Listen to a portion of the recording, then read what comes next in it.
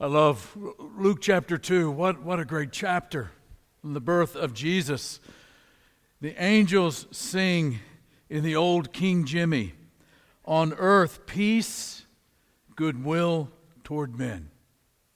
On earth peace and goodwill toward men. I was recently in one of the larger stores in our city doing a little shopping. As you know, it happens, all over the world. Beginning about the end of October, beginning of November, there are just Christmas decorations everywhere. And in this particular place, there's a gigantic section. It's probably half the size of this auditorium that's dedicated to Christmas decorations and lights and trees and toys, candy, wrapping paper, you name it. They're going to sell it at a reduced price. All of it for sale. And I was on my way to the checkout with all of my stuff when I was stopped because the lady in front of me, a senior adult lady, was pushing a cart, and she was about to turn into one of these aisles that was going into the Christmas section, just as a senior adult gentleman started to push his car out. And so his cart was sticking a little out. She started to take the turn a little bit sooner than maybe she should have, and they just about ran into each other. And we had gridlock. And she says, "I'm trying to get into that aisle." And he said, "I'm trying to get out." And she said, "Oh, I'm sorry. I meant to say I'm trying to get in that aisle." And he said, "I heard you. I'm trying to get out." And then they did nothing. And then the older gentleman's wife said to him, "Honey, if you just kind of go straight, then you can turn out."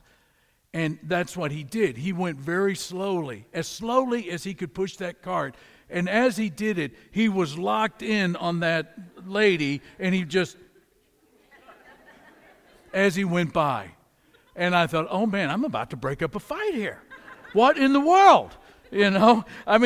As he pushed his cart by her, his eyes were locked on her eyes, and it was not saying peace on earth and goodwill toward anybody. Sometimes we just miss it, don't we? We can be surrounded by all of the reminders, and we just miss it. On the day that Jesus was born, as Tony read for us, there were shepherds in the fields just south of Jerusalem. They're watching over their sheep. And it's night. And there's a little campfire, a bit of food, nothing extravagant, something simple. And there's relaxed conversation going on into the night, the way that men do when it's night and they're in the field and it's around a campfire. And then all of a sudden, there is a great light out of nowhere. And it's no ordinary light. It is the light of the glory of heaven, which is a different kind of light than anyone in this room has ever seen. Now, it can be like regular light in the sense that, this light from heaven, as it illuminates everything, it just lights everything up like when you turn on a light switch and you can see everything in a dark room now. But the light of heaven illuminates not just the exterior, but it lights up the interior of men as well. In the light of the glory of heaven, we see who we really are. We see who we really are in the light of heaven. Think about it. If you're an old bridge, and you might have some cracks, you might have some stress fractures, but nobody really knows it. You don't really see it in yourself until the weight of a gigantic truck begins to go across you, and the weight of the truck and the trailer begins to stress the bridge, and all of a sudden there are some cracks and there are some fractures that we didn't know existed beforehand. There's something, friends, about being in the presence of the glory of God that exposes the holes that are in our soul and the cracks that are in our character. The light of the glory of heaven can be terrifying. And in the light of the glory of heaven, there is an angel, which only adds to the terror of that moment. And Luke tells us in chapter 2, verse 9, that an angel of the Lord appeared to them, and the glory of the Lord shone around them, and they were what? They were absolutely terrified. It was common in ancient languages that if you wanted to emphasize something, kind of underscore it, you would repeat it. Like, he ate with a big eating appetite. I mean, you just repeat it. And that's what happens in Luke's original text here. He says that the shepherds feared with a mega fear. They are, in other words, thinking that their life is passing right there in front of them. They think, this is it. We are finished. This is it. They think that this is all bad news. But the angel knows a little bit about humans and knows he's wise when it comes to humans. And the first thing out of the angel's mouth, knowing humans, is this: do not be afraid. Do not be afraid. Don't be afraid. The angel says you don't need to be afraid because what I'm going to give you is not bad news, but I'm going to give you good news. In verse 10, he continues, I bring you good news that will cause great joy for all the people. Good news, great joy, all the people. Today in the town of David, a Savior has been born to you. A Savior has been born to you. He is the Messiah. He is the Lord. He is the Christ. And right there you have it, friends. In big, bold words where we can never miss it, we have the Christmas formula. It's this: good news, great joy, all people. Say it with me. Good news, great joy, all people. Let's say it again. Good news, great joy, all the people. That is the big idea of Christmas. It's good news, the best news. It's the gospel. It's good news that causes great joy. It's for all people. Let's unpack that for just a couple of minutes. Let's start with the good news part of that formula. The angel in the light of heaven tells the shepherds that they have good news to hear and to absorb all the way down into their soul. Now, we've all received good news. We've gotten a raise. We've gotten a job. Somebody, we love very much has pulled through a surgery. We know what good news is. When you hear good news, there's just something that kind of lights up inside of your heart, right? It's something good that's happening. It makes you feel optimistic. There's a sense in which optimism about the rest of the day kind of blossoms in your heart. You feel strengthened. You feel encouraged. When you hear good news, more than anything else in the world, you want it to be what? True. When you hear good news, you want it to be true. Conversely, when you hear bad news, you hope with all of your heart that it's not true. Right? The angel of heaven says this: I have good news for you. The Greek word for good news was a very common word in the ancient world. It was the word that we use as gospel today. It was used to announce the birth of a new emperor or a new king whose presence in the world was going to bring peace and prosperity for that world. Now, in the context of what we're talking about here in Luke chapter 2, more precisely, it is the Roman peace, that Pax Romana, which was good news for the Romans, but not so much good news for those that had been trampled over by the Romans like the Jews. In other words, it would have been good news for some, but not for everyone. So the birth of a new emperor, of a new king, would have been the first thing that they would have thought of when they hear this. But because they are Jewish, they would have heard a very different twist. There were in the Old Testament places like Isaiah chapter 40, Isaiah chapter 52. There were places where good news was talked about, and it was going to be sometime in the future when the Messiah would come. And in Isaiah chapter 40 and verse 9, you who bring good news to Zion, go up on a high mountain. You who bring good news to Jerusalem, the exact same word. Lift up your voice with a shout. Lift it up. Do not be afraid. Say to the towns of Judah, here is your God. Same thing true in Isaiah 52 and verse 7. How great, how beautiful are the feet of those who announce good news, that your God reigns. There was this dream in the heart and the mind of every Jewish person during this period of time that God was going to come back. And then when Jesus appears on the scene some 30 years later, he begins talking about good news too. In Mark chapter 1 in verse 14, after John the Baptist is put in prison, Jesus goes into Galilee proclaiming the good news of God. The time has come, he said, the kingdom of God has come near. Repent and believe the what? The good news. The good news in Isaiah. The good news that Jesus was bringing was the return of God, who was actively putting everything back together again. Everything that had been broken by things like pride, and the misery that was brought because of idolatry, and the strife and the pain in relationships that were brought about because of hate. I mean, you get the idea. It was the good news that you could step out of one kind of life and step into another kind of life, a different kind of life, a blessing, rich kind of life. In other words, the good news is more than a message. It's more than just words, even though words make up a message. The message, though, is more, the good news is more than a message. It is the announcement of a new reality. There's a new reality in the world because a Savior has been born.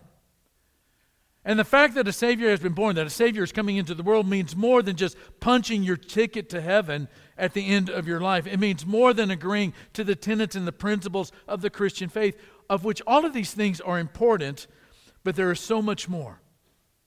What Jesus is announcing as good news is that salvation is about entering into a life with God, the creator of the heavens and the earth and everything in between. It's about a life where God comes to you, as Brian was talking about in the communion devotional, where God comes to you as somebody that loves you, as a father. That salvation is about entering into a life with God that doesn't wait until the end, but it begins in the now. That becoming a disciple of Jesus means following Him and experiencing a relationship with God in that moment. Now, the challenge we face is that we have lost we've lost the sense of how good life with God really is.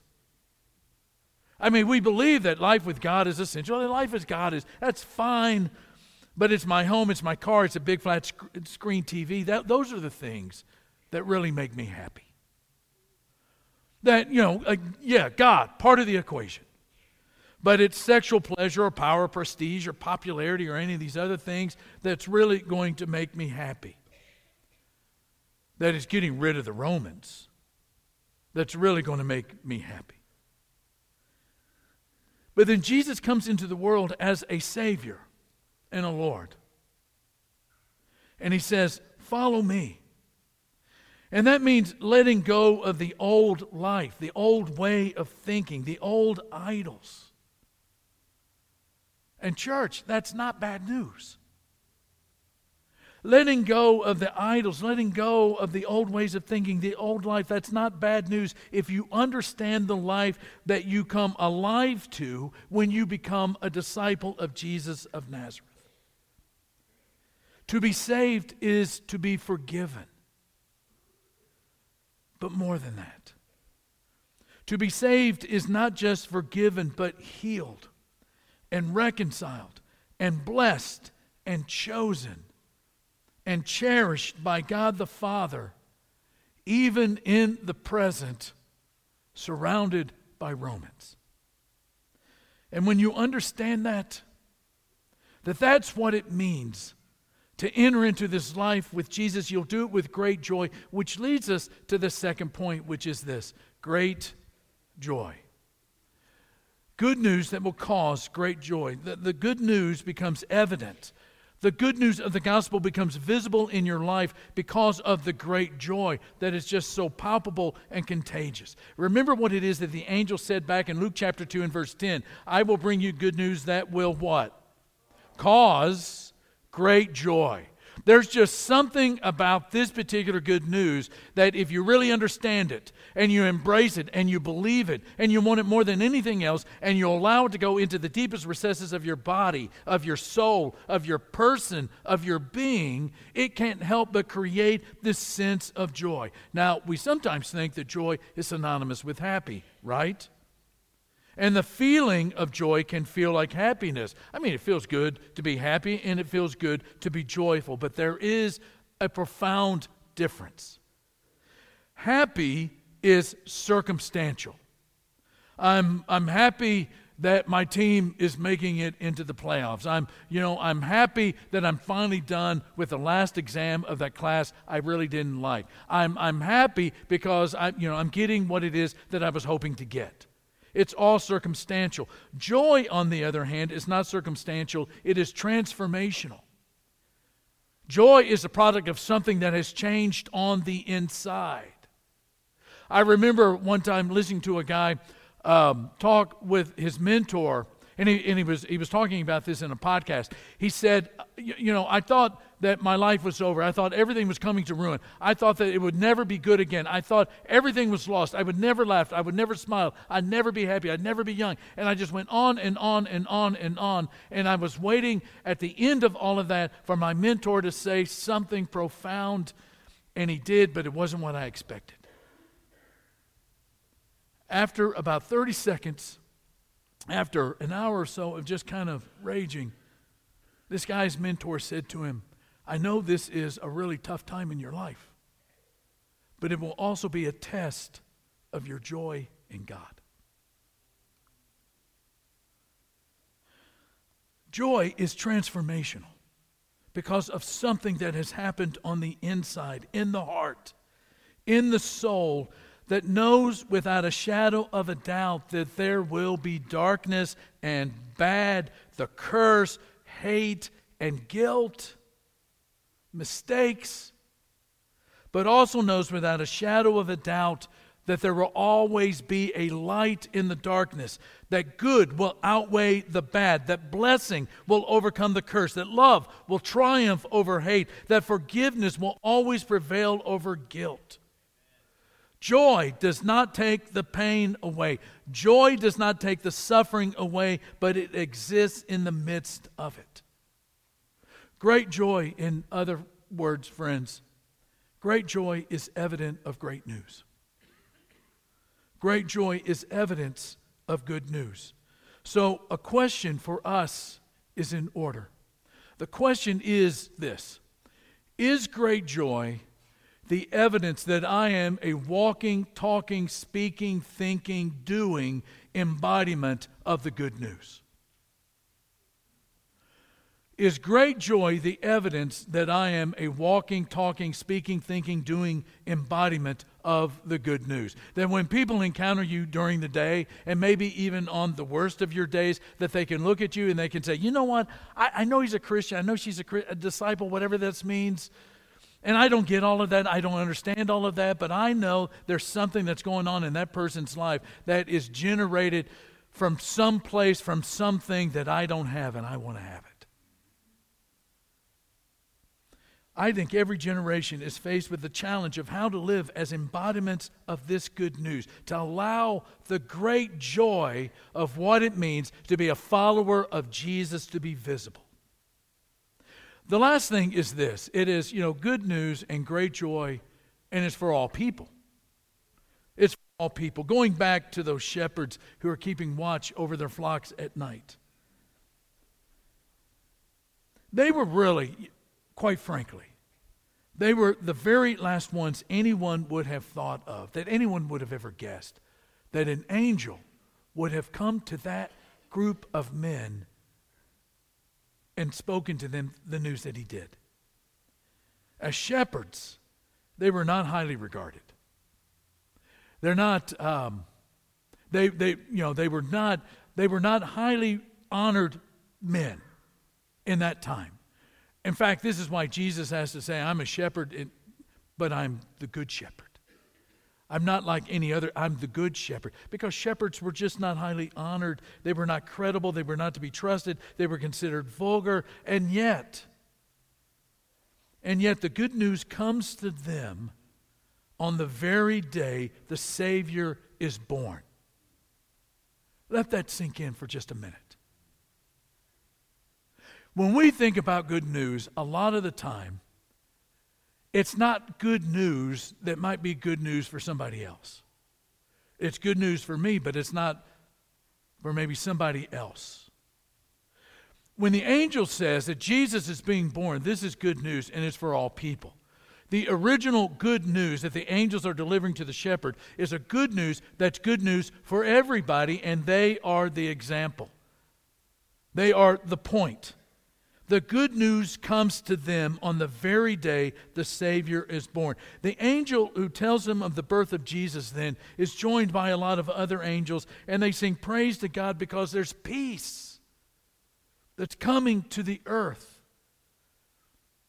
There is God's favor that is going to fall on men. And then just like that, they're gone. And the shepherds decide, what are we going to do? And they look at each other and they say, this is fantastic. This is unbelievable. We've seen something that we never thought that we would see. We've heard something that we never thought we would hear. We've had an experience that we never thought we would experience. Let's go see. Let's go check it out. And they go to Bethlehem, which was not a very big place at all, maybe about 300 people at most. Maybe as little as 200 people live there, as many as 300. They go there. It's very easy in a town that size to find where there's a baby that has been born. And they find the baby, the Savior, just as it had been described. And then verses 17 and 18 of Luke 2. And when they had seen him, they spread the word. And when they had seen him, they spread the word. I mean, what are you going to do when you see Jesus? What are you going to do, church, when you've seen him? Like shepherds, knowing it's for all people, they spread the word concerning what had been told them about the child, and all who heard it were amazed at what the shepherds said to them. I have a challenge for our church. Today was really kind of a message for us. If you're visiting with us today or maybe have not made a decision to follow Jesus, we're so glad that you're here. And we would love to have an opportunity to talk to you about what it means to be a follower of Jesus, to understand what that good news is all about so that it can cause great joy in your life. And we'd love to give you that opportunity today. But for those of us who are disciples of Jesus, have been followers for a number of years, or maybe new followers of Jesus, the challenge for us is to think about our own life. If we've seen Jesus, are we spreading the word? If we have seen Jesus in our life and seen what he's been able to do, the power that he's been able to bring into our life, the changes that he's been able to wrought in our life, are we spreading the word about him?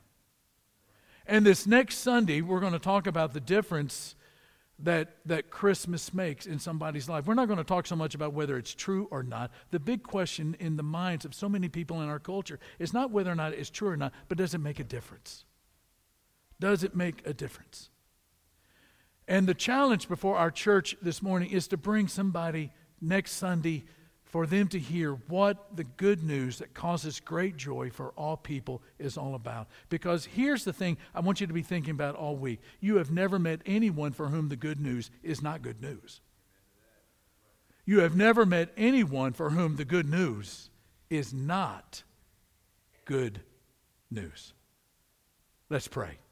Father, thank you for the life that you give us in Jesus. Thank you for every blessing that comes to us that changes our life, that brings great joy into our life, that changes our character, that heals our souls, that shows us a path, Father, of righteousness for your name's sake that allows us to live this life in such a way that we experience, even in the midst of trouble and in valleys and in darkness, there is a sense of joy and of peace and strength that comes into our life, Father. That is real.